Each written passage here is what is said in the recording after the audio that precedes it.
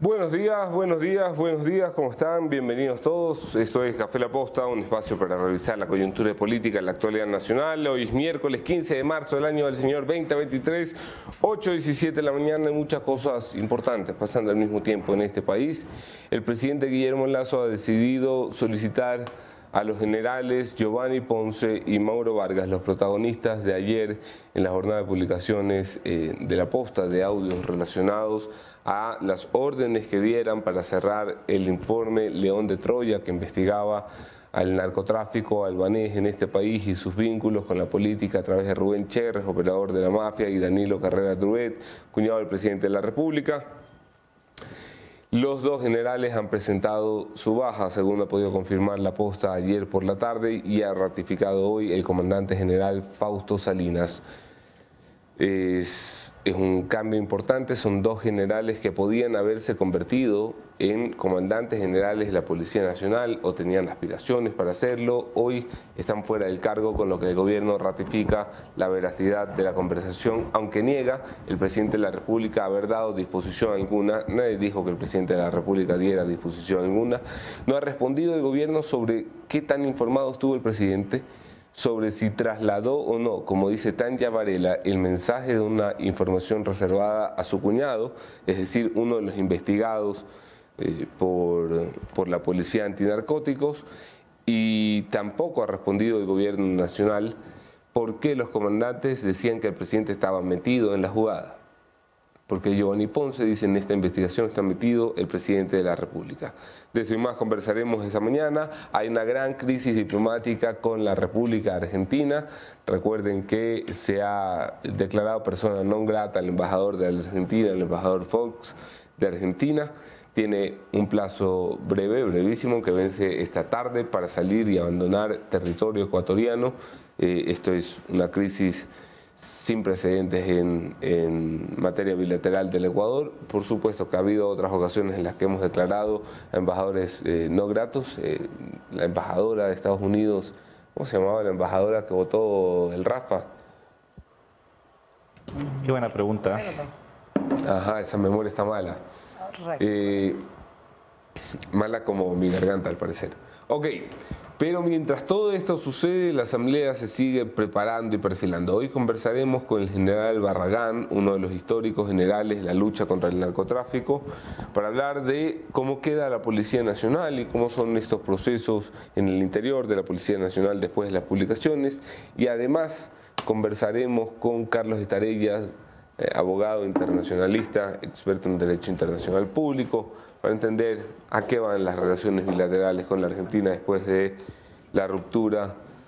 No hay ruptura de relaciones, hay una declaración de persona no grata para el señor embajador Fox. De esto y más conversamos esta mañana. Mónica Velázquez, Javier Montenegro, ya en estudios. Muy buenos días, ¿cómo están todos? Interesante las últimas 24 horas en el país. Interesante, creo que es la palabra adecuada, porque no necesariamente estamos hablando de algo positivo, ¿no? Sino de la desvinculación de estos generales. De dos generales. Heather Hodge fue embajadora. No, ya me acordé, fue en abril del 2011. Sí, una embajadora de Estados Unidos. ¿Cómo están, amigos? Bienvenidos a un programa más de Café La Posta. Muchísimas gracias a todas las personas que se conectan desde ya al programa. Hoy día salimos más tempranito. Que no, sin embargo, no es puntual. Sin embargo, no es puntual. Debería ser a las 8 en punto. No es puntual. Hay tantas cosas pasando en el país. En temas de seguridad, terrible. Continúan personas desaparecidas, el incremento de personas desaparecidas. También una encuestadora habla del pedido de los ciudadanos de aquí de Pichincha, que se lleve a juicio político al presidente de la República. 7 de cada 10 ciudadanos de la provincia, ¿no? Según Clima Social. Yo siempre tomo con pinzas la encuestadora Clima Social por sus ya conocidos desaciertos en cálculo, pero de todas maneras no deja de ser importante y no deja de ser una medición a tomar en cuenta. Pero hay más cosas. ¿Qué más está pasando? Sí. Carlos Vera también hizo un comentario importante de estos generales, que es grave lo que dicen en estos audios y que también deberían ser investigados, es lo que dice Carlos B. Es que ya es como raro, ¿no? Todos mienten, o sea, absolutamente todos los que dice el presidente Sabía mienten. Ya también pierde un poco de peso. Y las declaraciones de tanto el secretario jurídico de la presidencia como de la misma presidencia de la República a través de un comunicado no es sobre ese tema, sino de que él no dispuso o no cerró la investigación. Y eso es evidente porque la Fiscalía es la encargada de dar el cierre, pero viene una orden, viene una sugerencia, viene una disposición superior que es a la que estamos haciendo eco, tratando de hacer que se note. Pero ya que estamos hablando de todo, yo quiero recordarles que todos los estudiantes de bachillerato del año lectivo 2020 y 2021 de colegios fiscales y fiscomisionales deben acceder al enlace jóvenesejemplares.generaciondigitalgie.com para verificar si pertenecen a este programa de acuerdo a sus calificaciones registradas. Este es un mensaje de la empresa pública DACE. Bueno, yo también tengo un mensaje especial a ti que andas buscando soluciones profesionales en el área de contabilidad e impuestos. Ecovis te ofrece los servicios de supervisión contable. Deja atrás tus preocupaciones y siente el respaldo de consultores con más de 20 años de experiencia. Están a nivel nacional, contáctalos ya. Y con esto podríamos ya avanzar con las noticias. Anderson, ¿qué te parece?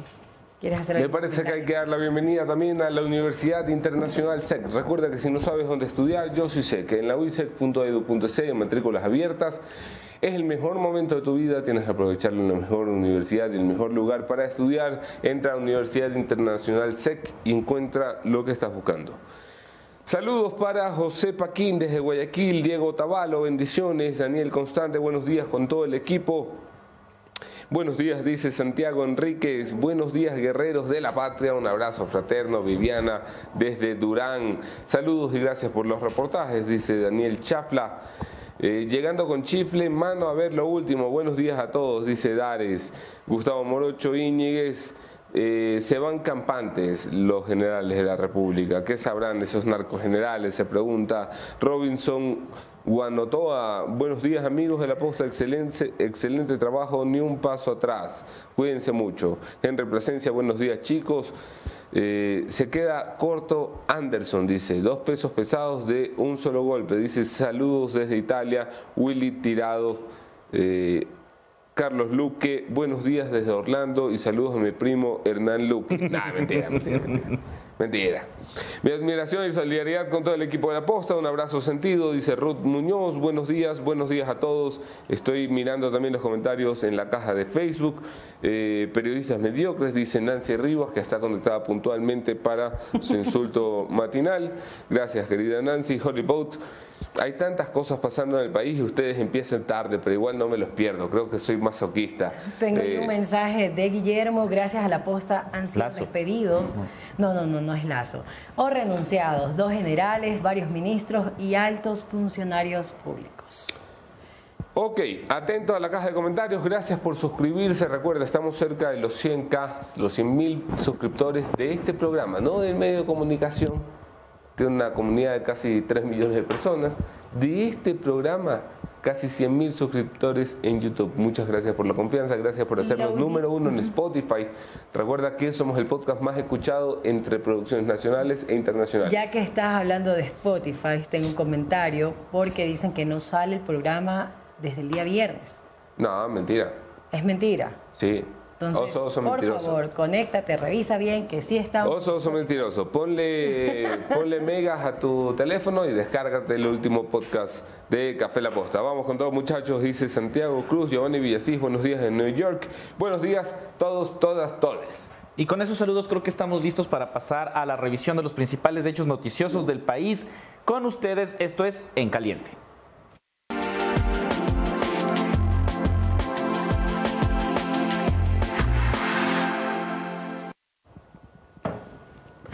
Y Javi, te agarran en roja. Me dieron el café con azúcar de la Moni y yo tomo el café sin azúcar. El café tiene azúcar de verdad, eso es azúcar con acabo de café. de tomar azúcar con café, no café con azúcar. Yo tomo almíbar. Sí, literalmente, no han probado ese café que toma la Moni, es azúcar al que le echas unas gotas de café para que se disuelva. Tal cual. Yo tomo café con su tacita uisec. Acaba de pasarme, yo tomo sin azúcar en cambio. Pero bueno, eso no es lo importante. Lo importante es que ya hay reacciones después de la publicación que hicimos aquí en La Posta el día de ayer, los audios en los que el general Mauro Vargas y el general Giovanni Ponce hablaban de dar de baja dar de baja el informe del caso León de Troya. ¿Qué pasa con Anderson Sanguña? Preguntan. Anderson Sanguña se ha ido de vacaciones y por eso está Javier Montenegro, su reemplazo. Solo de vacaciones pasa. Una larga temporada. El editor general de La Posta, el mandamás de La Posta, está aquí con nosotros. Pero vacaciones merecidas. Sí, claro. Ajá. Claro. Ajá. Todos merecen sus vacaciones. Sí, claro. Yo merezco unas vacaciones. Sobre todo si las tiene acumuladas.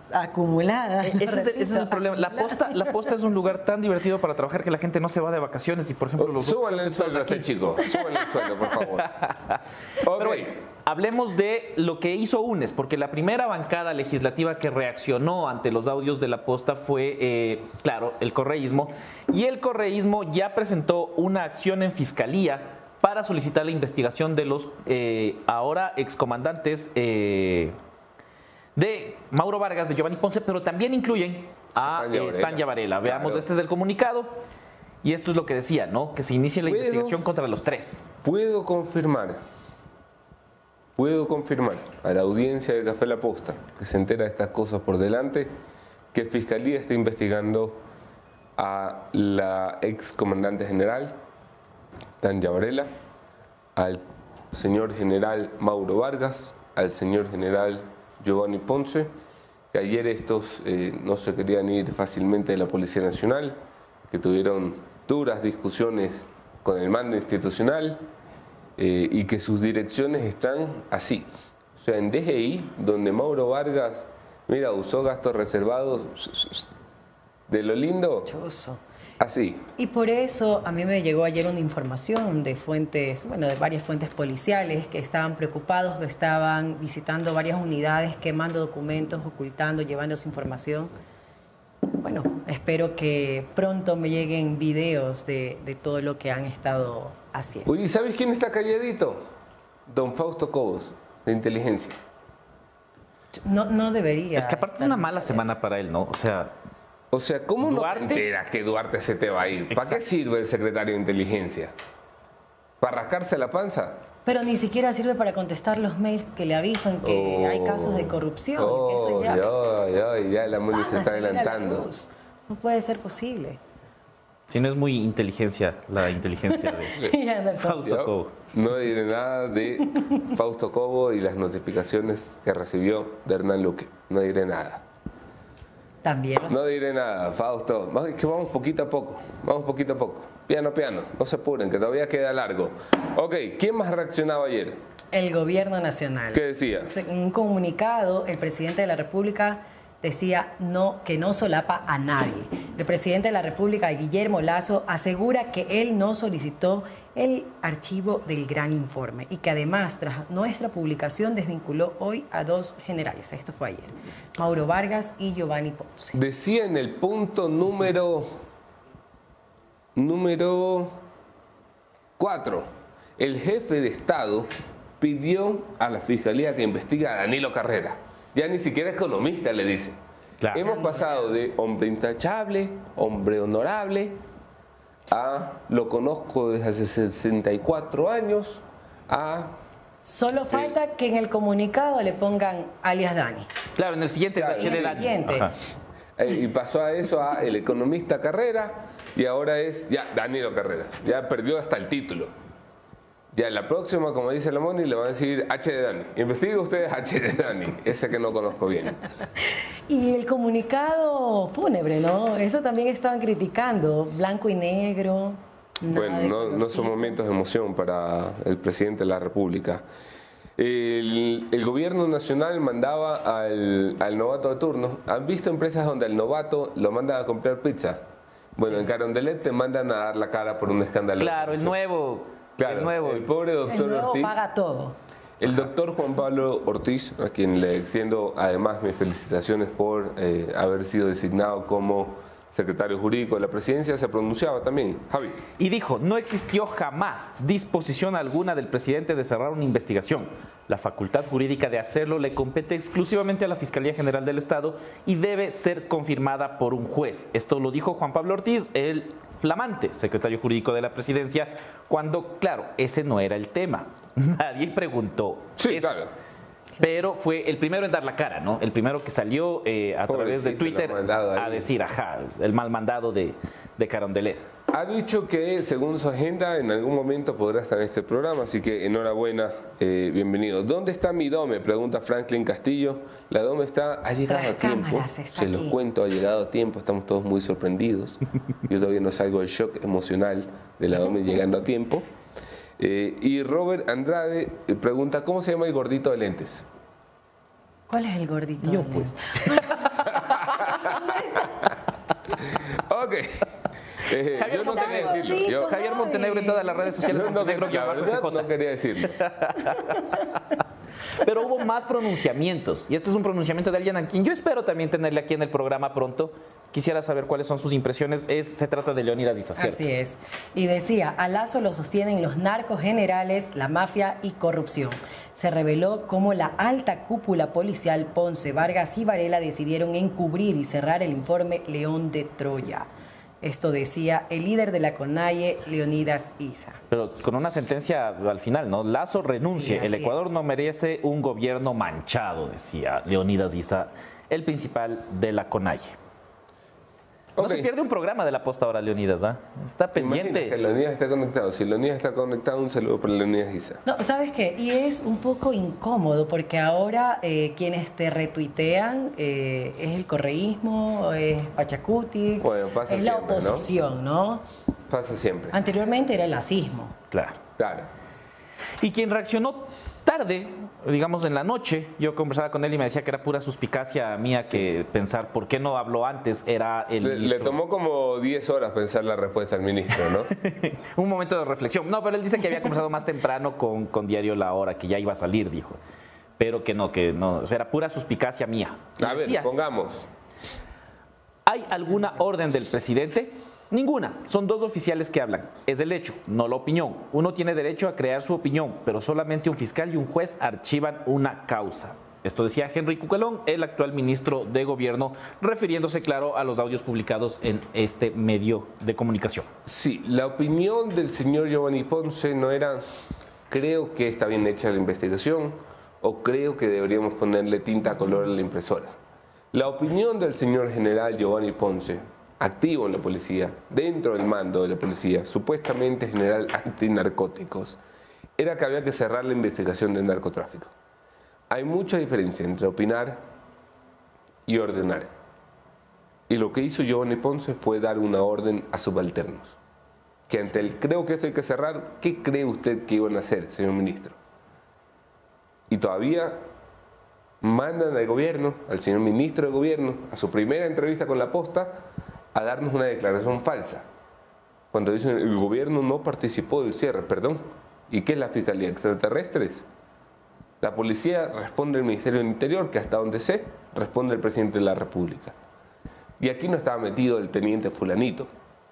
No, los generales de mayor peso en la Policía Nacional y la comandante general de la Policía Nacional, que responde directamente al presidente. Tampoco nos hagamos aquí trampas en el solitario. Claro, y quien también reaccionaba era el presidente de la Asamblea Nacional, Virgilio Saquicela, que consideraba dar paso al juicio político. Él está de acuerdo que el presidente vaya a juicio político. Escuchemos. Debería existir un juicio para que luego del procedimiento que ya he hablado hasta la saciedad se establezca si existen o no existen responsabilidades, incluido del primer personero del Estado, que es el presidente de la República. Así es de que aclaremos las cosas al país. O lo otro es decir, no ha pasado aquí nada, simplemente quedémonos con el informe y dejemos las cosas en el status quo. Yo creo que por respeto a los ecuatorianos hay que aclarar los temas. Y si al final del día el presidente no tiene culpabilidad de naturaleza alguna, que puede ser culpable incluso, insisto, por la omisión, inciso segundo del artículo 23 del país, no, simplemente habrá que acatar lo que corresponde. Ahí está la declaración. No fue la única, ¿no? Esto también daba un poco... Escuchemos qué más dijo. Sí, para comentarlo. En el supuesto caso de que luego de un eventual juicio político o de la figura que corresponda, el presidente de la República tenga que salir del cargo de primer personero del Estado, constitucionalmente, el que tiene que asumir ese cargo es el vicepresidente de la República. Es más, si es que antes del 14 de mayo se diera un evento de esa naturaleza, seré yo, como presidente del primer poder del Estado, en el que le convoque al vicepresidente para que se posicione, en el supuesto caso que se dé un hecho de ello. No estamos hablando de golpismo. Y si cualquier cosa, incluido un juicio político, se da dentro del marco constitucional, no es golpismo, se aplican las figuras constitucionales. Despejando los cucos del alarconato que hablan algunos, poniendo la imaginación a la Constitución de la República, que es clarísima. Sí. La asamblea hecha del cargo a Lasso, ¿quién viene? El que fue escogido con Lasso en la papeleta. El señor Lasso, ahora no lo quiere, ¿no? Pero el señor Lasso, cuando estábamos en campaña, que aquí la gente se moría en las calles por COVID, el señor Lasso dijo, voy a poner un médico, para que digan que vamos a arreglar el problema del COVID. Y lo puso ahí a Borrero. Y Borrero va en la misma papeleta que Lasso. O sea, la gente votó por Lasso y por Borrero. Así que a quien le corresponde asumir, en el caso de una eventual destitución del presidente de la República, es al señor Alfredo Borrero. Algo que no le gustará a Guillermo Lasso porque ya no lo quiere. Ya no lo quiere. Desde junio pasado. Siempre se ha visto eso de ella. O sea, en junio pasado, mientras estábamos en pleno paro nacional, a Borrero le cambiaron el edecán. ¿Sabes el mensaje que significa eso, no? Te cambian el edecán para tener a alguien que el presidente te manda para vigilarte. Feo. Feo, de mal gusto. Feo.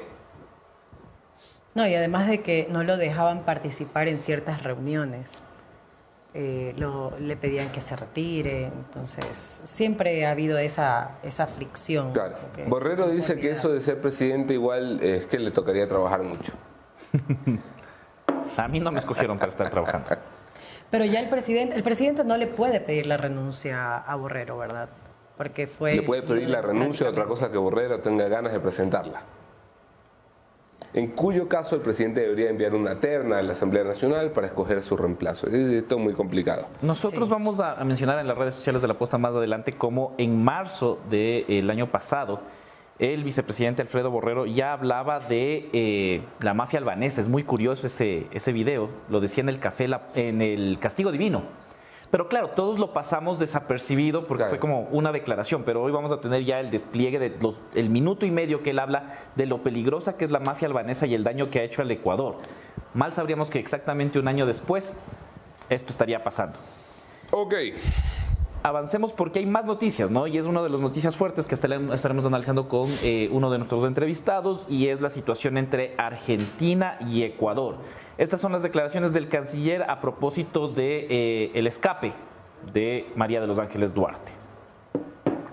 Tomar esta decisión de declarar persona non grata al embajador de Argentina basado en el artículo 9 de la Convención de Viena sobre Relaciones Diplomáticas de 1961 es un derecho que le asiste al Estado ecuatoriano. A nivel diplomática le da al embajador un tiempo prudencial, como manifesté antes, para salir del país.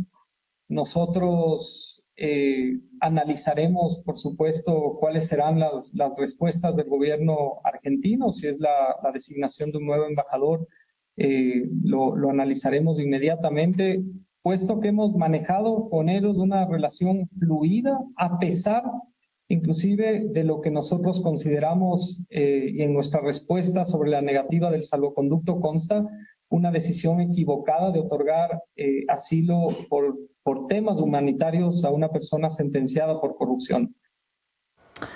Ahí está la tensa relación, ¿no? Existen muchas inconsistencias en este caso, porque por un lado le preguntaban hoy al canciller en una entrevista en Ecuavisa que por qué la policía no estaba controlando la embajada, por qué no se dieron cuenta, la inteligencia. Claro, muy hábilmente el canciller dice, bueno, yo no soy vocero de esa parte, es que el país necesita una respuesta, o sea, el que vaya a ser vocero que la haga completo. No, y además es el canciller, dice, bueno, habrá que investigar a la Policía Nacional, pero él es el canciller, él es el responsable, tiene que darle una respuesta al país. Quiero decir, la señora Duarte está en una embajada de 3 hectáreas, que es la embajada argentina. Y la policía pone una pinche patrulla en una de las salidas de la embajada. Y su excusa es, o sea, ¿qué pensaban? ¿Que María de los Ángeles Duarte se iba a parar afuera a coger el taxi? O sea, que cuando se fuera María de los Ángeles Duarte, la señora se iba a parar en la esquina y iba a subir las maletas al nene, al perro.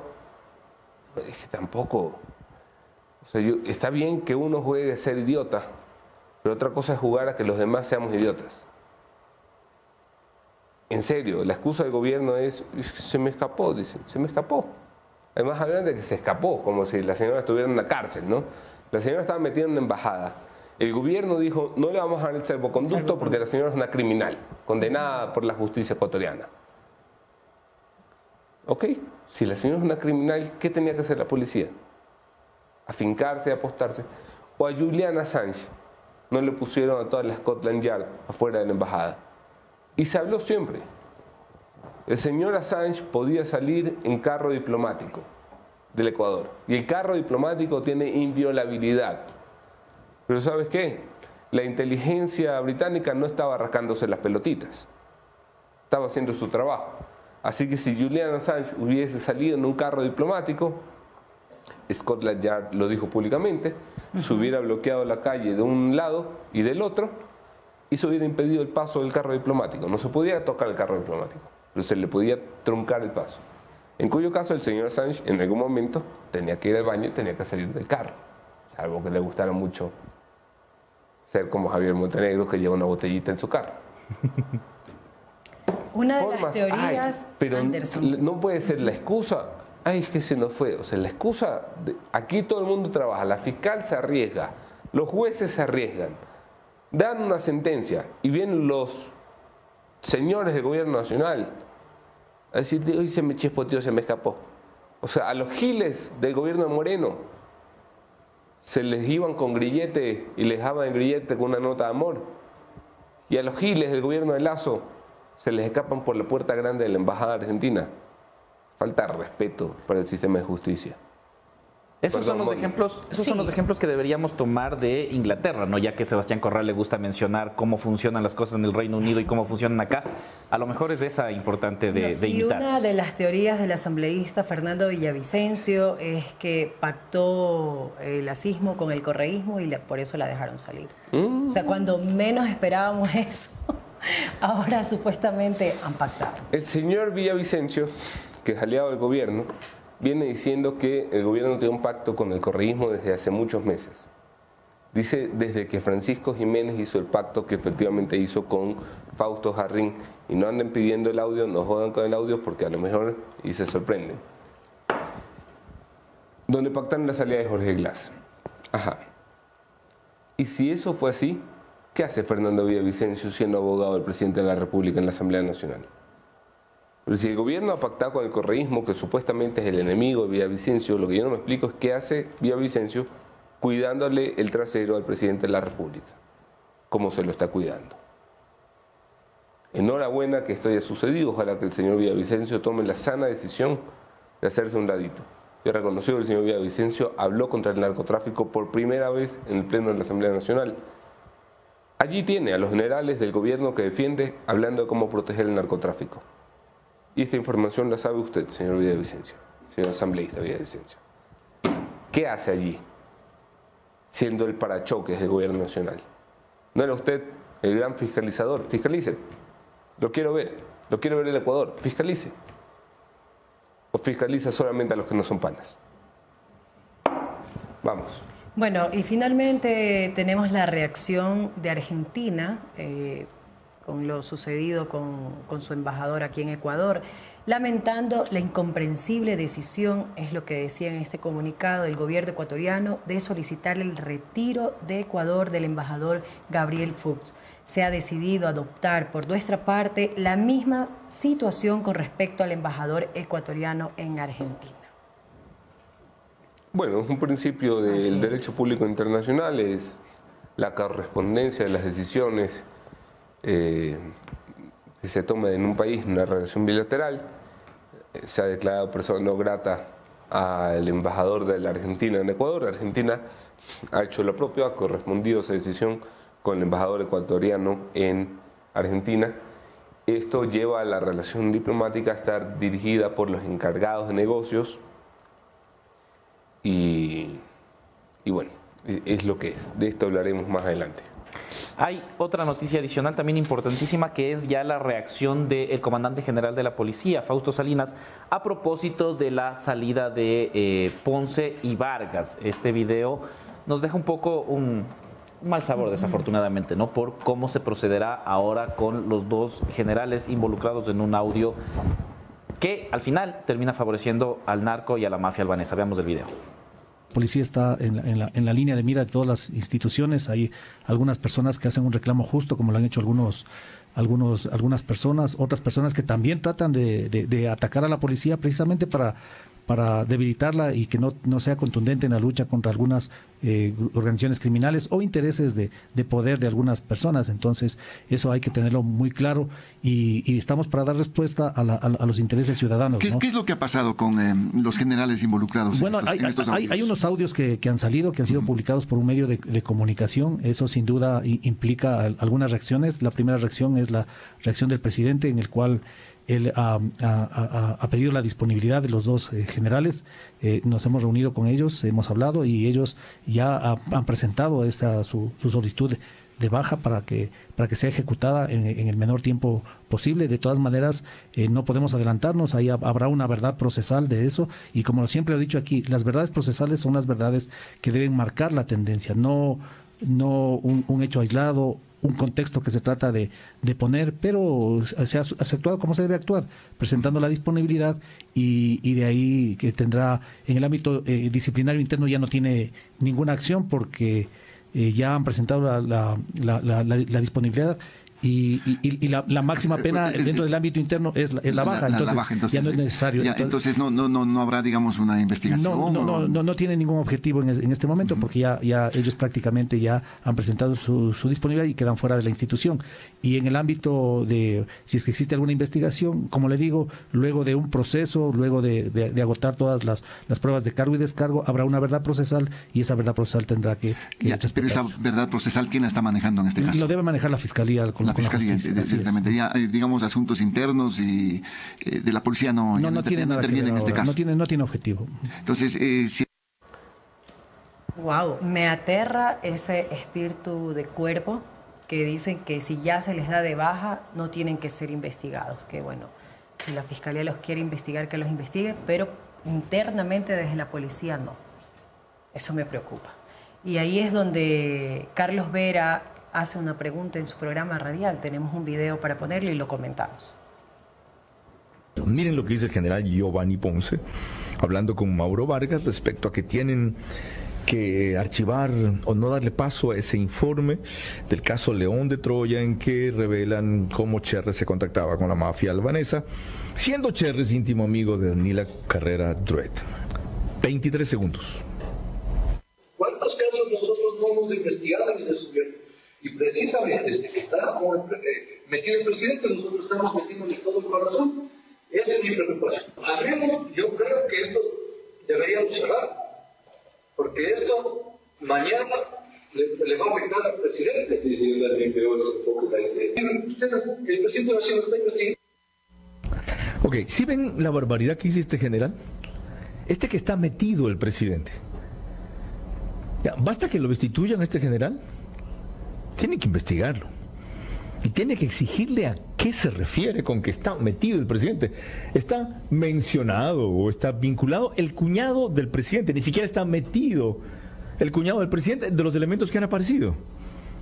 ¿Sí ven lo que dice este Giovanni Ponce, no? Okay, y han tenido que esperar que se llegue a este extremo para votarlo de la policía. Y siguen lanzando diatribas todos los días contra la posta, diciendo que mienten, que tergiversan, que responden a los narcos, que son la oposición, que son el correísmo, etcétera. Ellos deben estar acostumbrados a esa basofia que se repite con frecuencia cuando hay una crítica periodística que no les gusta. Punto. Carlos Vera, ¿no? Maravilloso, Carlos. Pero qué bueno que algún medio de comunicación se haya dado cuenta de lo que pasó, que dos generales han sido desvinculados. Perdón, pero no podemos ser injustos. Carlos Vera siempre ha estado tendrá que ver con esa forma de actuar. Ha estado desde el día 1 dándole seguimiento como dicta el sentido común. Si hay noticia, vengo y así sea para llevarla contra, así sea para decir está mal hecha la cosa, como hicieron los pelagatos, pero no invisibilizarlo.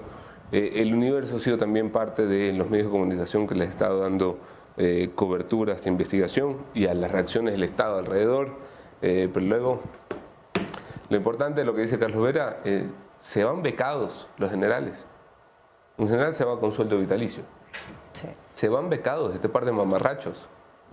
De esto y más hablamos con nuestro primer invitado esta mañana. Presentemos, por favor, la primera entrevista. Sí, precisamente para resolver todas estas dudas y entender cómo funciona el proceso, vamos a tener esta entrevista que llega gracias también a Falcon Cueros. Una buena lámina de seguridad puede salvar tu vida. Llega a Quito Falcon, seguridad, lujo y confort al más alto nivel. Con 18 años siendo líderes en el equipamiento automotriz, láminas de seguridad, tapicería en cuero, nanocerámica, restauración interior. Conoce sus showrooms a escala nacional en Quito, Ambato y Riobamba y próximamente ya cerquita en Guayaquil. Ven y vive la experiencia Falcon en www.falcongrupo.com. Por aquí debería haber un asiento que se prende la luz, pero hoy no está. Así que vamos a pasar. Bueno, sí, y nuestro primer invitado será Juan Carlos Barragán, exdirector de Antinarcóticos, para hablar de todo esto que está sucediendo. Bienvenidos todos, esto es Café La Posta. El programa Jóvenes Ejemplares convoca a los estudiantes de primero, segundo y tercero de bachillerato del periodo lectivo 2020-2021 de colegios fiscales y fiscomisionales desde el 5 de diciembre a revisar el listado de los mejores promedios y descubrir si forman parte de los jóvenes ejemplares, ingresando al link jóvenesejemplares.generaciondigitalgye.com. Empresa Pública DACE, Alcaldía de Guayaquil. Autorización número 3703. CNE, elecciones 2023.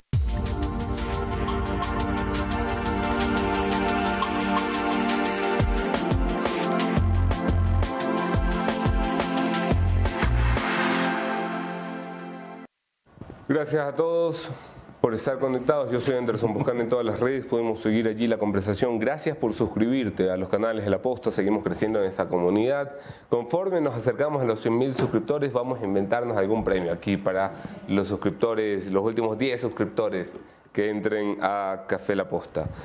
Vamos a dar la bienvenida a Juan Carlos Barragán. Fue probablemente el último de los jefes respetados de la unidad de antinarcóticos, una unidad que siempre ha sido prestigiosa en la Policía Nacional y una unidad que tuvo al frente en los últimos años a uno de los dos generales que ayer presentaron la baja ante el pedido del presidente y las publicaciones de La Posta.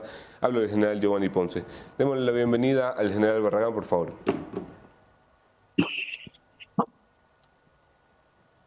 Buenos días. Hola, buenos días, general, ¿cómo está? Bienvenido. Señores, un gusto saludarles. General, déjeme empezar por el principio. Ha habido ayer un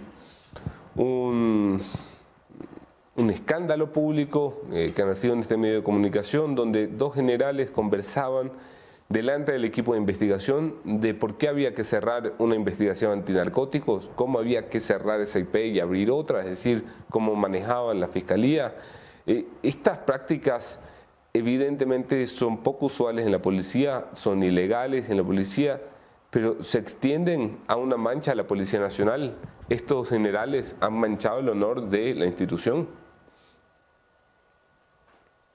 Bueno, Anderson, primeramente déjeme decirle que, en primer lugar, lo que en medio de esta oscuridad que tenemos en este momento muy fuerte, duro para el país y para la policía, el punto es referirme a los 50.000 policías, hombres y mujeres que este mismo momento están en plazas y calles de todo el país, luchando por los problemas de los ciudadanos, pensando menos en sus propios problemas y enfrentando los problemas del crimen, de la delincuencia.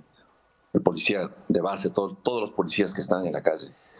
Y esa moral, ese ánimo, ese ímpetu en los policías, estas circunstancias no deben afectar. Tenemos que motivar a nuestra gente que esté en las calles, porque de eso depende la tranquilidad de los 18 millones de habitantes. Siempre tenemos que pensar que hay 50 almas atrás de todo esto. Sí, la mayoría de ellos se la juegan, la mayoría de ellos van a la calle y arriesgan su vida por salvar la nuestra. El problema es, ¿qué está haciendo el mando? ¿Cómo califica usted a este mando de la Policía Nacional? Bueno, Anderson, pues yo no soy el juez para calificarles.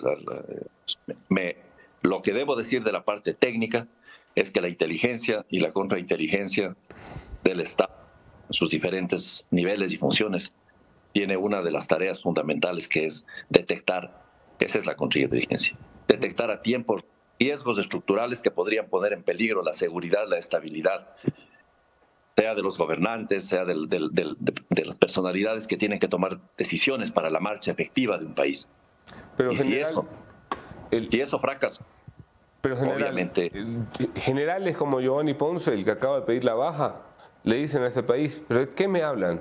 Si yo soy el general más exitoso en la lucha antinarcóticos, he cogido 221 toneladas de droga. ¿Cómo responde usted a una declaración así? Este es un señor que efectivamente ha cogido más droga que nunca. Sí, Anderson, digamos, es muy amplio el tema de la droga, porque, claro, el esfuerzo, la lucha contra el narcotráfico, solo una de las partes de esta tiene que ver con la interdicción. La interdicción de drogas se muestra eficiente, sin duda, por los números. También tenemos versus la cantidad de cocaína producida en los vecinos. Pero parte fundamental, el mayor peso de la lucha contra la organización criminal, tiene la desarticulación de bandas organizadas de crimen, ¿verdad? El crimen organizado es la amenaza del mundo. La cocaína solamente es el fin, digamos así. Porque ¿cuánto le cuesta a estos depravados comprar la cocaína en las selvas colombianas? $800 el kilo para venderlas en 100.000 en cualquier mercado internacional. O sea, lo que me dice usted es la policía ha estado más enfocada en coger droga que en coger narcotraficantes. Me refiero a que probablemente los esfuerzos y las capacidades de la institución estuvieron expeditas mucho más fuertes posiblemente para el tema de la interdicción. Pero el tema de la desestructuración de organizaciones, que son tareas que involucran el uso de recursos, el uso de... Porque vea, para labores de inteligencia se necesitan recursos, capacidades. Si no existe, si no se le va a hacer como debe para usar esta maravillosa arma, es mejor no utilizarla. Entonces, ¿tenemos inteligencia hoy, general Barragán? Bueno, me es difícil a mí decir si tenemos o no, pero como un usuario del país, como una persona del común, con un poco de experiencia en el tema antinarcóticos, pues sí digo que me queda a mí la preocupación de que el Estado necesita más inversión para que exista producción de inteligencia. Porque a alguien, es obvio, a alguien le debe pertenecer la cocaína. No puede ser que la cocaína le pertenezca a nadie, al conductor del camión. Yo varias veces he sostenido esto y obviamente el peso de la lucha antinarcóticos tiene que enfocarse en la desestructuración de bandas criminales. Es decir, que los narcotraficantes vayan a la cárcel, pierdan sus activos, pierdan sus valores. Otros nacerán, otros volverán, pero esa es la cosa. O sea, pero no se puede dejar que la interdicción únicamente haga su parte, porque pues perder un poco de cocaína versus a la brutalidad de la ganancia no tiene, digamos, no tiene comparación. Entonces se fortalecen, sus redes se hacen más grandes, sus capacidades de penetrar los sistemas de control de los estados. Esto no lo decimos ahorita, eso ya lo dijo la Convención de Palermo en el año 2000. El mundo se reunió en Palermo para hablar de este tema con saciedad, con profundidad. Y esta Convención de Palermo ya estableció todo hoy, ¿no? El narcotráfico es hábil en eso. Entonces, para mí si hay una deuda profunda, es por qué no fue prevenido el presidente al primer acercamiento a 50 cuadras de Carondelet de este operador, tal como se llame. Rubén Cherres.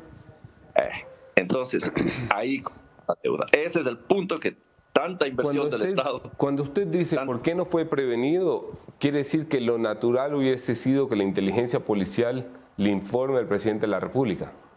Obvio, porque el presidente de la República es un hombre que está enfocado en manejar las tareas del Estado. Y que la habilidad de los narcotraficantes aquí y en cualquier país del mundo, lo ha pasado en todos los países. Recién veía yo la filtración de los problemas en el año 31, cuando cae el señor Capone y en el 34 trata de ser trasladado a la cárcel de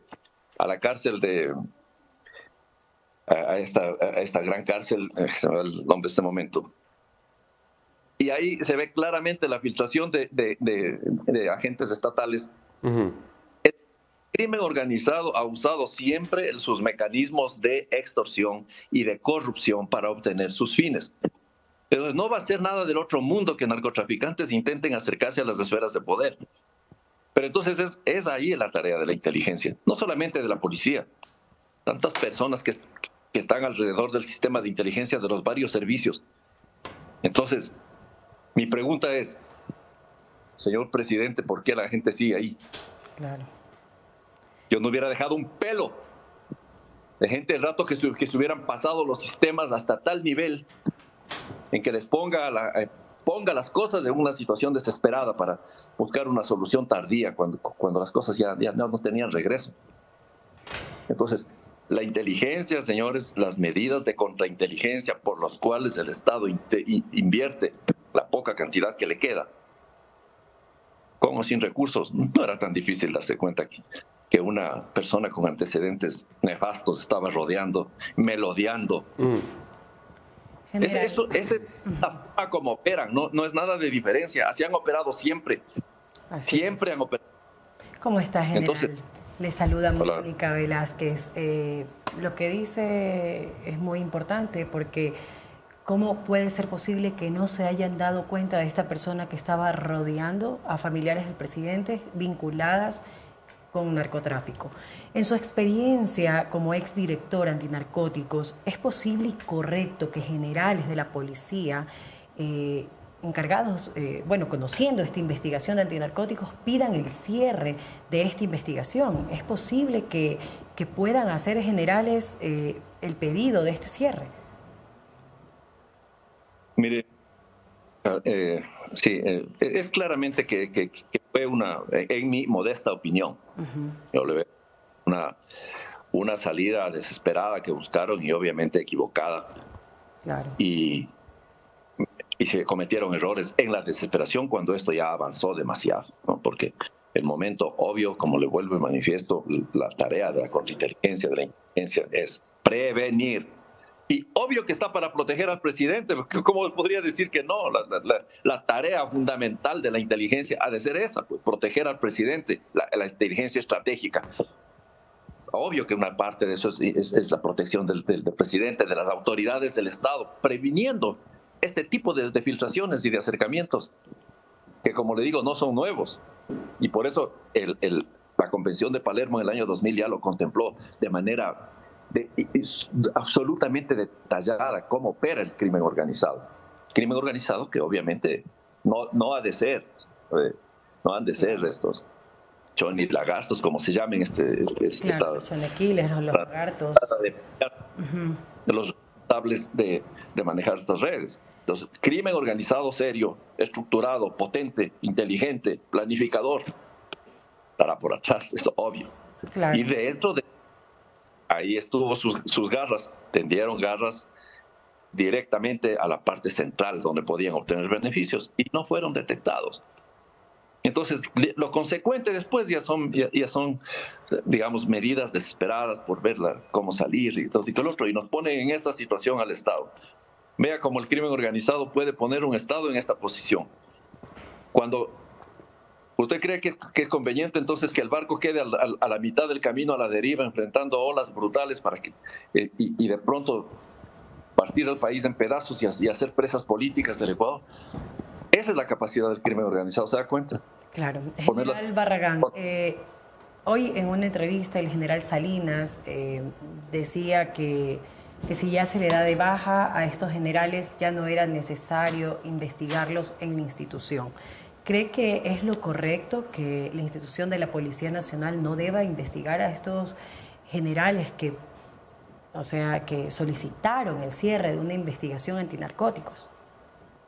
Mire, Mónica, no está diciendo que se les ha dado de baja. Ellos están acogiéndose a un proceso de baja voluntaria. Se están presentando su disponibilidad para salir en el servicio pasivo. Están solicitando su baja de la institución. Una vez que esto opere, los señores generales serán acogidos al servicio pasivo. Y una vez que los oficiales están en servicio pasivo, sea cualquier miembro de la institución en servicio pasivo, ya no es competencia de la Inspectoría General de Policía investigar, si se quiere así, asuntos internos administrativos de la policía, porque ellos han dejado de ser miembros activos de la Policía Nacional. Claro. Entonces, bien dijo el general Salinas, la inspectoría pierde competencias y serán ya únicamente las competencias de las autoridades civiles del Ecuador quienes tomen cartas en el asunto. Ya si los oficiales dejan de ser miembros de la Policía Nacional, la inspectoría, ante sus reglamentos, porque esto es dogma, es doctrina, es lo que está escrito, ante los reglamentos, pues los señores generales ya no tienen, la policía ya no tiene pues la capacidad administrativa para adelantar procesos. Claro, pero sin embargo lo siguen beneficiando con un sueldo vitalicio y salen de baja, pero van a seguir recibiendo su sueldo. Para mí eso es un premio que le dan a estos generales que están involucrados en esto empañoso, en este caso empañoso que vincula el narcotráfico. Javier, tú también tienes preguntas por tu lado. Sí, muchísimas gracias, general. Javier Montenegro le saluda. Para mí la pregunta es mucho más concreta, creo que podemos resumir. ¿Y entonces qué hacemos? La Policía Nacional ha tenido una serie de golpes en su reputación y en su imagen en los últimos meses, digamos desde el año pasado, sobre todo para acá, en el tema casos como el de María Belén Bernal, la inseguridad en el país, malos elementos que intentaron ingresar incluso municiones a las cárceles y ahora el tema de los generales. ¿Qué hacemos? ¿Cómo recuperamos la imagen de una institución en la que todos los ecuatorianos deberíamos confiar ciegamente? Perfecto. Muy claro su enfoque, Javier. Mire, sin tranquilidad el país no puede funcionar. Ninguna actividad, ni comercial, ni privada, ni nada puede funcionar sin tranquilidad. Y claro, como usted dice, no se puede ocultar. Tenemos una tasa de homicidios que ha escalado de 5 a 30 y pico, y ciudades con más de 60 homicidios por cada 100.000 habitantes. La situación es caótica, o sea, la seguridad está totalmente venida a menos. Pero hay una clara norma, digamos así, de la administración que dice quién da la misión, da los medios, ¿no es cierto? Entonces, yo le invitaría a usted a tomar fotografías de alguna UPC, cual sea, y pueda ver las condiciones en las que el policía vive, cómo trabaja, cómo opera. Esto genera en el ciudadano, en usted mismo, no está cómodo en su mesa, o estaría cómodo en una posilga. O que usted compre los micrófonos. Medio. Entonces, mire, lo que hacemos es tomar decisiones y medidas rápidas por parte del presidente. Porque, vea, otra vez repito, el punto de vista. O sea, ¿qué hacemos con tanta laraca que vamos a cambiar al presidente? ¿En qué vamos a parar? ¿En hacerle presas al Ecuador? Y de una u otra manera, la situación será peor. El país necesita aprender. Por todo, aprender a soportar. Y es propia opinión. Entonces, mire, ¿qué hacer es sencillo? No es sencillo.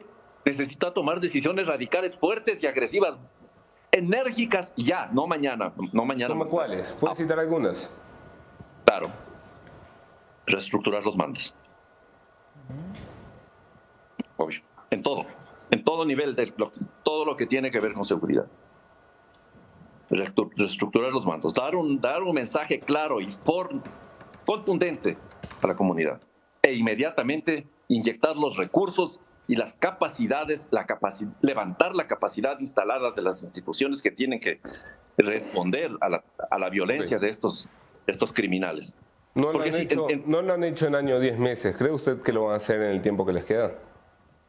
¿Cree usted que lo van a hacer después de hacerle presas al país? Yo le veo tampoco, no.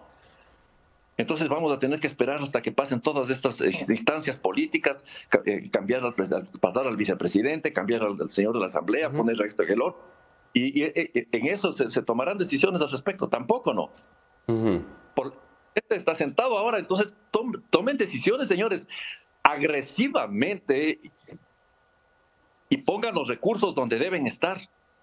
pero no mañana, no, es hoy, sin tanta traba, sin tanto problema. El país no resiste más, la gente quiere vivir en paz, señores. No podemos permitir que nos secuestren gente en las calles, que no se pueda parar, que un carro no se pueda descomponer porque los maleantes le van a secuestrar. Todo el mundo tenemos miedo, familiares nuestros han sido vacunados, han sido espantados.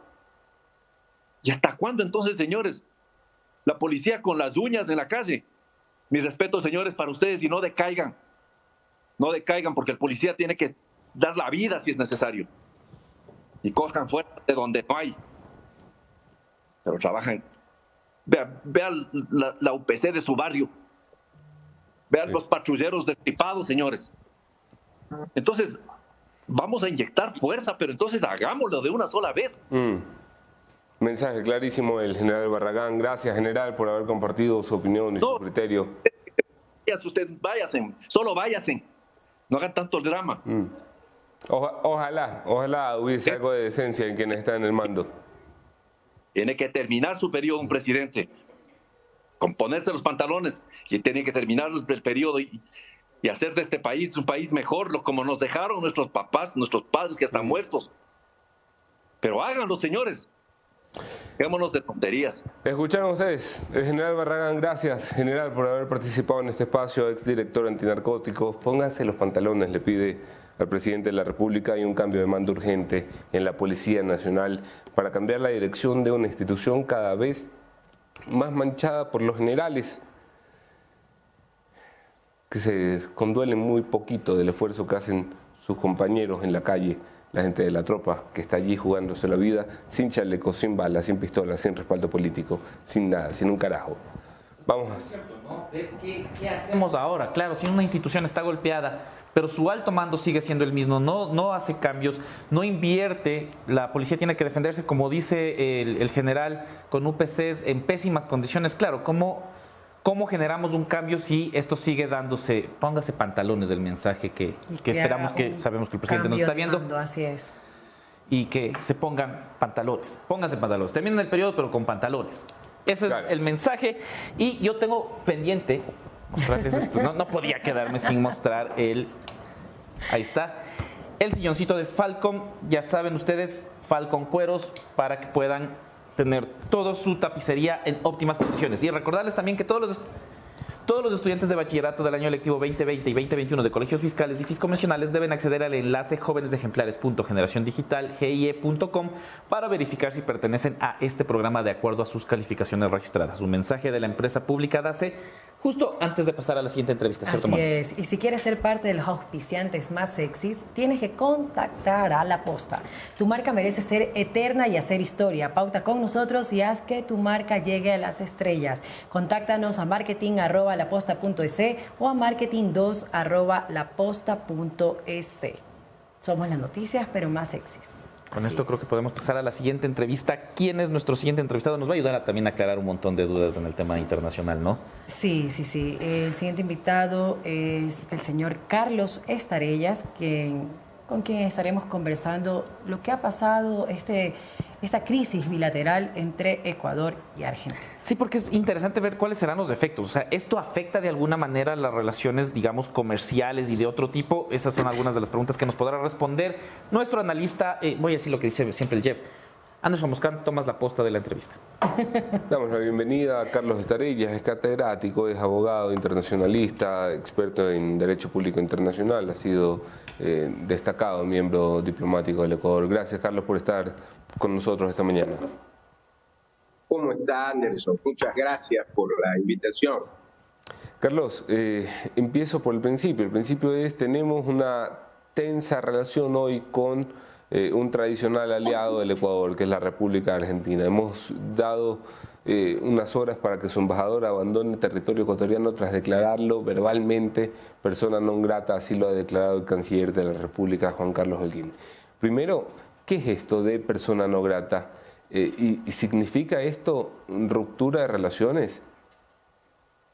Sí, lo que pasa, Anderson, es que ante lo que ha sucedido con la señora Duarte, el Ministerio de Relaciones Exteriores, a través del vicecanciller, el embajador Luis Vargas, lo llamó al embajador de Argentina y le pidió explicación.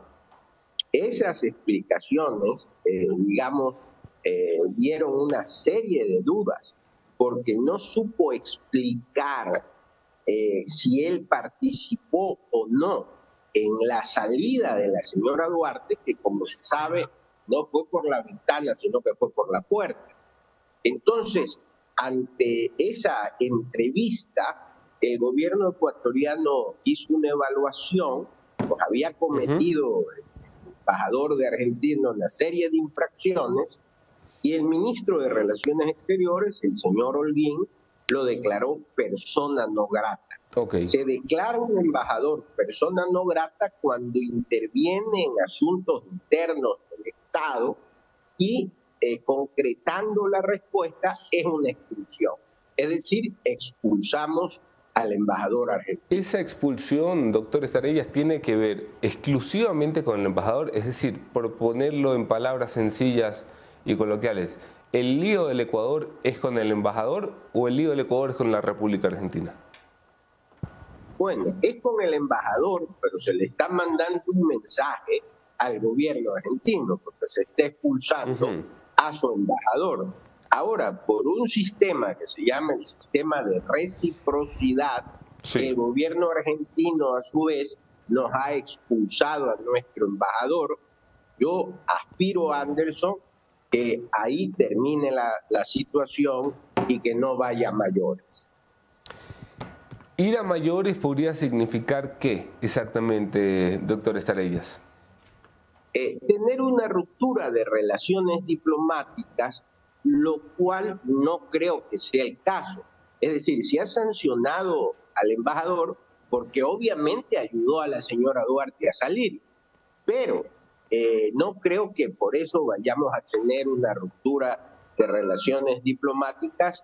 El Ecuador siempre ha apoyado a Argentina.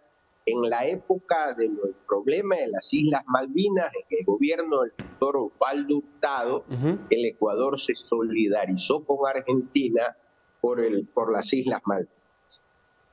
Ok, la gran pregunta en el Ecuador es ¿qué tanto conocimiento tuvieron los diplomáticos argentinos en el Ecuador? Argentina ha emitido un comunicado a través de su Ministerio de Relaciones Exteriores que dice: no estamos obligados a tener bajo custodia a la señora Duarte. Nosotros le habíamos concedido asilo y estaba ahí como huésped. ¿Esto es creíble? ¿Es creíble que la señora se pudo haber ido así sin que nadie se entere en la embajada? Y si hubiese participado alguien, ¿habrían roto el principio de buena fe con el que tienen que actuar los diplomáticos? Sí, bueno, es verdad que ellos no la pueden retener, eso es verdad. Pero ¿cómo salió? Con las facilidades que salió. Anderson, ella estaba en la casa del embajador de la Argentina. Es decir, el embajador sabe lo que pasa en su casa. Pero por otro lado hay un informe policial, yo lo he leído, digamos, en los periódicos, que dice que no pudieron hacer nada porque la señora salió en un carro diplomático, que también tiene inmunidad. Los que dicen CD, cuerpo diplomático, no pueden ser requisados. Entonces, la participación del embajador, digamos, está señalada clarísimo. Ahora, me llama la atención, Anderson, la participación de los policías que custodiaban la casa del embajador, como lo de la mayoría de las casas de los embajadores. Y en este caso más, porque hay una cilada que ven lo que están pasando, que presumen que se va la señora Duarte y que no informan, ni no llaman. Eso debería responderlo, digamos, el ministro del Interior. ¿Cómo está, Carlos? Mónica Velázquez, muchas gracias por acompañarnos en Café La Posta. Entonces, con lo que usted dice, ¿usted cree que el embajador y las autoridades, las personas que estaban en la embajada de Argentina, tenían conocimiento de que la señora Duarte salía de la embajada? Porque... ¿Cómo está, Mónica? ¿Cómo está, Carlos? Bien. ¿Usted cree que sí tenía conocimiento entonces el embajador? Sí, yo estoy casi, digamos, de acuerdo a todo lo que se ha dicho, él tenía conocimiento. Es en la casa del embajador, él debe haber sabido. Además, de acuerdo a lo que dicen, salió en un carro diplomático, Claro. El embajador no puede decir que se desapareció, digamos, que escapó, de repente claro, de un momento a otro salió. Aquí hay magia, nada de eso se da. Hay un agujero negro por donde salió. Eso es imposible. Existió participación. Entonces, por eso es que el Ecuador lo declara persona no grata. Claro, el canciller Juan Carlos Holguín hoy en una entrevista decía que la Policía Nacional estaba en la parte externa de la embajada, pero sin embargo no pudo responder por qué ellos no pasaron un parte o un comunicado de que la policía estaba controlando, o fueron cómplices o simplemente no quieren informar. El canciller dice que deberían ser investigados. ¿Usted cree que hubo complicidad del gobierno o de la Policía Nacional para que ella también pudiera salir? No le podría decir, Mónica, si existió complicidad del gobierno. Lo que me llama la atención es la ineptitud de la policía, porque si bien no pueden ingresar, porque la embajada y la casa del embajador, de acuerdo a una ficción legal, se considera territorio del Estado argentino, ellos estaban afuera, podían ver, vieron salir el carro. Entonces yo sí creo que ha existido por lo menos ineptitud de la policía y que ellos deben de responder en no avisar. Esto es algo raro. Claro, muy raro. Doctor, ¿cómo le va? Javier Montenegro le saluda ahora para hacer algunas preguntas puntuales que creo que son importantes en el tema comercial y que podrían dar tranquilidad tanto al sector privado argentino como al ecuatoriano. De lo que estábamos revisando, el intercambio comercial entre Argentina y Ecuador asciende más o menos a los $800 millones, 872 millones en 2021. De estos, 314 son lo que nosotros les enviamos, banano, atún, nuestros productos de estrella. Este tipo de sucesos pueden poner en riesgo de alguna manera la relación comercial que existe entre los dos países, o afortunadamente no estamos en esos niveles. ¿Cómo está? Buenos días. Yo estoy seguro que no. Porque lo que se ha es expulsado a los embajadores en este caso, porque Argentina ha respondido en ese sentido, pero se quedan los encargados de negocio, los cónsules, y no creo que la relación comercial vaya, digamos, a afectarse, por lo menos hasta ahora, salvo que exista algún exabrupto, digamos, del gobierno argentino que podría, pues, agravar esta situación, pero sinceramente no lo creo. ¿Qué procede ahora? Ahora que, claro, ambos países se quedan sin un representante como embajador y se quedan los representantes comerciales, sobre todo, ¿cuál es el siguiente paso para dar esta mayor tranquilidad en las relaciones entre ambos países? Quizás una interferencia ya de primer nivel, el presidente de la República de Argentina con el presidente de la República de Ecuador. ¿Cómo subsanamos el lío evidente en el que estamos? Bueno, difícil. El presidente de Argentina, que tiene graves problemas, una grave inflación y que se ha metido en graves asuntos internacionales, él y su vicepresidenta. Yo creo que aquí lo que queda es esperar, dar tiempo al...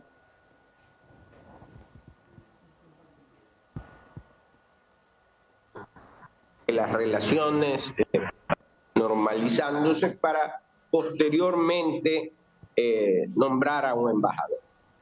Doctor Estrellas, la señora Duarte se ha presentado en Caracas en la Embajada de Argentina, lo que de alguna forma implicaría que Argentina mantiene la decisión de asilo diplomático. La gran duda que arroja esto sobre el canciller del Ecuador, lo escuchaba esta mañana en Ecuavisa, es si entonces su abandono de la embajada, por no llamarlo escape, su abandono en la embajada tuvo una aceptación por parte de altos funcionarios del gobierno de la Argentina. En caso de ser así, ¿habría Argentina roto algún principio de relaciones bilaterales? En caso de que el gobierno hubiese decidido políticamente ayudar a esta persona a evadir a la justicia ecuatoriana. Me parece difícil. Yo le estoy dando un criterio técnico antes de que hayan llegado a un acuerdo. Ahora, yo le podría decir qué podría pasar. Ella está en Venezuela, podría ir a Argentina y podría, el momento en que ingresa a Argentina, solicitar un asilo territorial, porque está dentro del territorio, es decir, lo que en doctrina se conoce con el nombre de refugio, se convertiría en una refugiada. Técnicamente, doctrinariamente, el momento en que salió de la embajada, de la manera que sea, dejó de ser fuga, no, se terminó el asilo diplomático. El asilo diplomático o político se lo mantiene en la embajada. Ella ya salió. Es decir, que si logra llegar a la Argentina, que no sería nada raro, le podrían dar un asilo territorial, es decir, una calidad de refugio. Qué interesante aquello. Doctor, ¿por qué la mayoría de estos inconvenientes no se resuelve de esta forma? Quiero decir, ¿por qué no vemos normalmente a los asilados políticos salir en carros diplomáticos para evadir la entrega de salvoconductos? Digamos, es una pena, Anderson, lo que ha sucedido. No debió haber sucedido.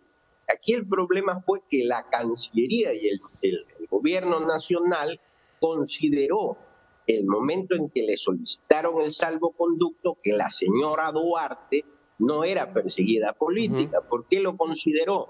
Porque estaba sentenciada en un juicio en la Corte Nacional. Entonces no concedió el salvoconducto. Algo parecido ocurrió en el Perú hace muchos años con el líder aprista Raúl Haya de la Torre, que solicitó asilo en la Embajada de Colombia, le concedieron el asilo y el momento en que solicitó el salvoconducto no se lo quisieron dar. Sucedió también con Assange.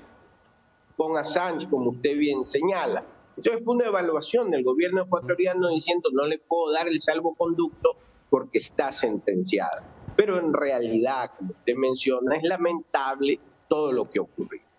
La decisión de no entregar el salvoconducto por parte del gobierno del Ecuador tenía asidero jurídico, porque el canciller cita, por ejemplo, la Convención de Caracas y asegura que una persona condenada por delitos comunes, como el caso de la señora Duarte, y que no tiene que ver con motivaciones políticas, no debe recibir asilo. Mi pregunta es, ¿el gobierno del Ecuador tenía la potestad de forma unilateral de negar ese salvoconducto?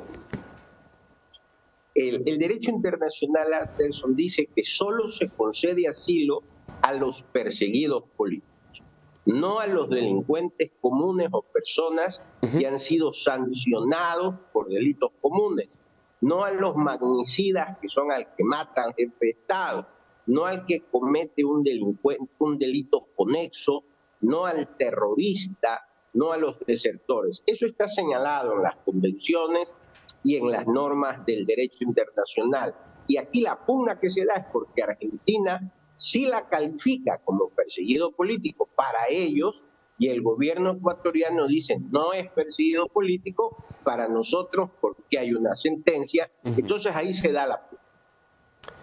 Perfecto, nos queda clarísimo. Muchas gracias, doctor Estarellas, por habernos dado un tiempito y sus siempre acertados comentarios y análisis. Muchas gracias por invitarme. Un saludo para usted y para Mónica.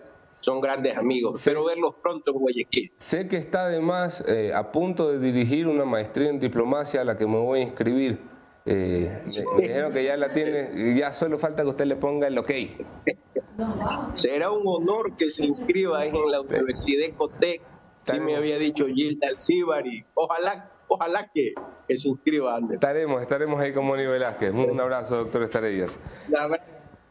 Escucharon ustedes, es una de las voces de Derecho Público Internacional más respetadas de este país, el doctor Carlos Estarellas, que además es cierto, esto de la maestría de diplomacia la tenemos ahí apuntada desde hace tiempo.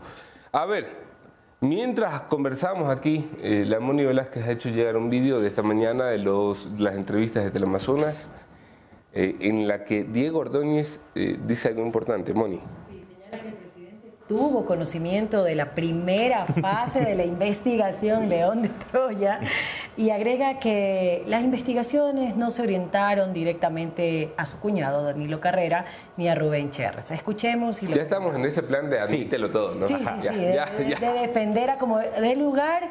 No, y ahora decir que sí. Y desahogarse, ya es una cosa de... pero si tenían conocimientos, ¿por qué lo archivaron? La agenda de Carondelet definitivamente se arma después de este programa. O sea, vos esperas del programa y dices, pucha, hoy vamos a tener que hablar de esto, de esto, de esto. O sea, nunca antes, siempre después de las declaraciones, de las publicaciones y de las exposiciones, de las investigaciones que hace la Posta. Veamos qué dice ahora Diego Ordóñez. Un tema que ha estado en la palestra en este último periodo, ¿no? Tratando de establecer una línea de tiempo para reconstruir por dónde es que pretenden estas personas que están sembrando minas en el sistema político, institucional ecuatoriano, para establecer por dónde es que todo esto cómo se ha ido produciendo. Y sin duda la verdad ha sido expuesta por el presidente de la República. Él ha explicado exactamente cuál ha sido su participación y conocimiento sobre estos temas, y que frente a lo que el día de ayer se puso en conocimiento frente a unos audios, la respuesta del presidente ha sido pedir que los generales sean ¿por qué los destituyen? Porque estima que han tomado decisiones, ¿no?, que pudieron haber afectado el funcionamiento institucional. Y porque, claro, obviamente el presidente está diciendo, yo no he dado ninguna indicación de que se suspenda una investigación de cuyo conocimiento el presidente tuvo en la primera fase. En la primera fase, donde no había ninguna implicación de nadie. Pero se mencionaba a Danilo Carrera, se mencionaba a Cherres en esa primera fase. ¿Por qué no se actuó desde el principio? Porque hacia donde estaba orientado la investigación en ese momento era hacia mostrar la implicación de un general o de algunos generales en algunos vínculos con actividades delincuenciales. Ayer en el comunicado del gobierno, el presidente dice que el presidente pidió a la Fiscalía que investigue a su cuñado Danilo Carrera. Otra vez, ¿por qué tan tarde? Si esto se denunció en enero. Bueno, es que no la investigación... Es porque tiene que desmarcarse el presidente de la República. Ahora que está, ¿no siente que están asfixiados? No, lo ha dicho en varias oportunidades Milton. Y además la Fiscalía no necesita que el presidente le diga a quién tiene que investigar. Está abierto el proceso de investigación. Bueno, pero el pedir a la Fiscalía es una forma de buscar desmarcarse y marcar esta distancia. Está abierto el proceso de investigación. Cuando se inició la investigación, el secretario de Administración en ese momento y yo asistimos donde a la Fiscalía a decirle total y absoluta apertura y colaboración en todo lo que sea necesario. Cuando se reunieron con la fiscal. ¿Ha visto usted gagueando a Diego Ordóñez? Mientras más habla, se delata. Se delata. Claro, solo en Twitter tiene que quedarse. De hecho, no debería tuitear, pero si va a hablar, que sea solo en Twitter. Claro, pero es grave lo que dice que el presidente conocía la primera fase. En esta primera fase, y son los audios que sacamos ayer, le advierte el presidente a su cuñado que está siendo investigado. Eso entonces, es lo que nadie responde, ¿no? En primera fase advirtió una investigación de antinarcóticos. El señor presidente de la República, según sus ministros, ve cada mañana este programa.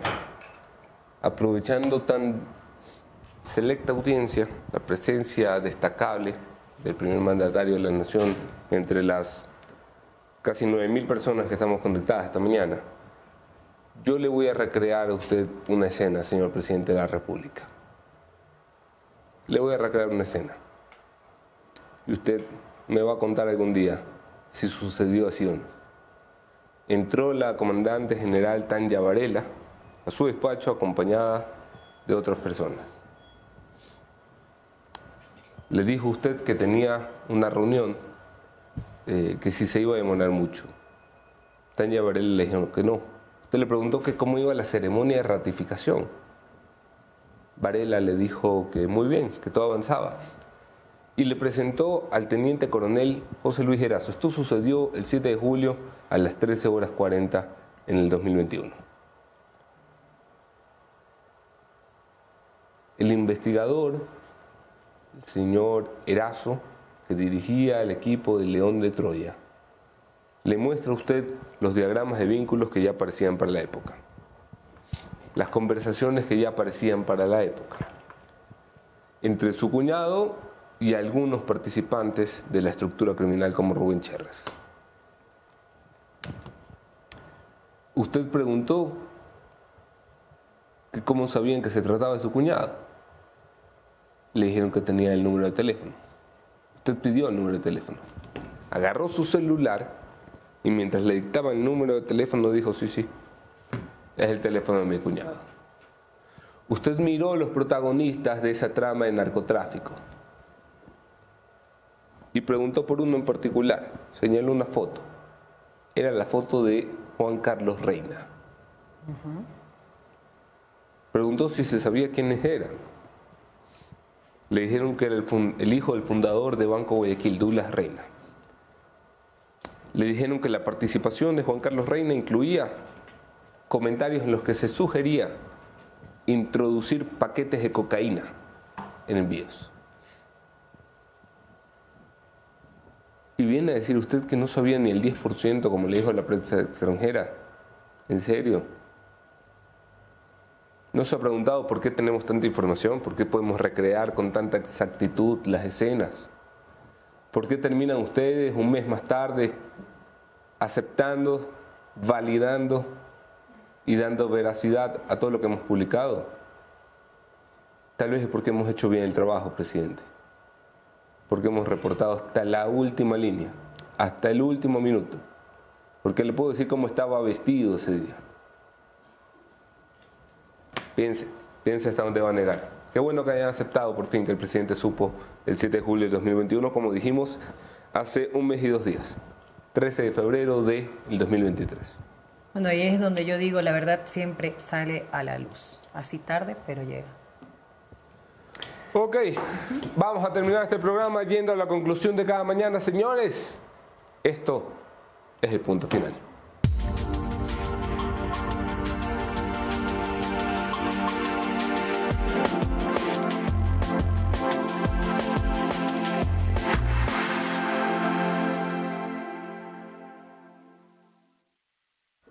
El gobierno tiene que dejar de ver la posta. Al presidente le tienen que quitar el teléfono y le tienen que bloquear la posta. Porque está bien, me alegra que meses más tarde el presidente pida que se investigue a Danilo Carrera. El presidente acepte que conocía de la investigación León de Troya y de la relación con el narcotráfico que tenía el operador de la mafia Rubén Cherres y su cuñado, Danilo Carrera. Que el presidente acepte que han robado sus funcionarios públicos, aunque los llame torpes y no corruptos. Que el presidente acepte que los generales de la República, Mauro Vargas y Ponce, traicionaron hasta la confianza de la nación, porque en lugar de protegernos del narcotráfico, protegieron al narcotráfico cerrando el informe. Pero ya está, el gobierno no puede seguir gobernando alrededor de lo que publica la posta, y se los dice la posta. Es patético.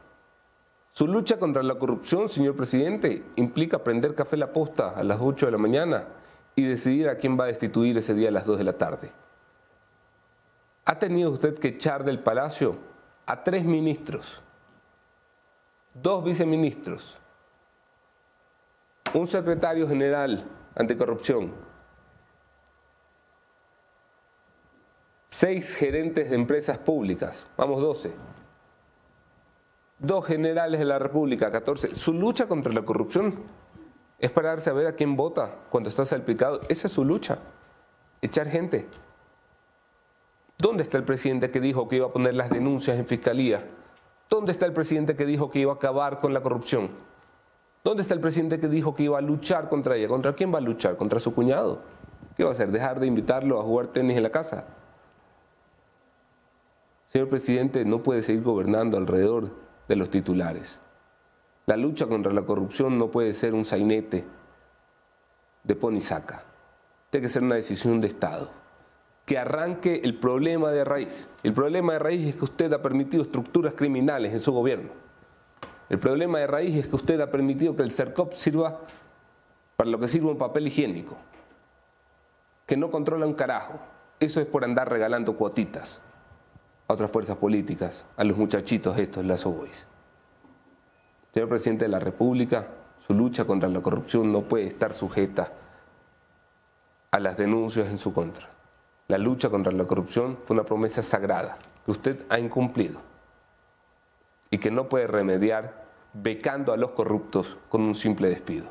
Llévelos, presidente, como prometió, ante la Fiscalía. Ya que la Fiscalía se toma sus tiempos y sus procesos, llévelos. ¿No dijo usted que iba a traer a Hernán Luca el cogote? ¿Dónde está? ¿No dijo que iba a traer a Rubén Cherres el cogote? ¿Dónde está? Actúe, presidente. Usted ya no es un candidato. Usted es un presidente. Hay que ver por cuánto tiempo.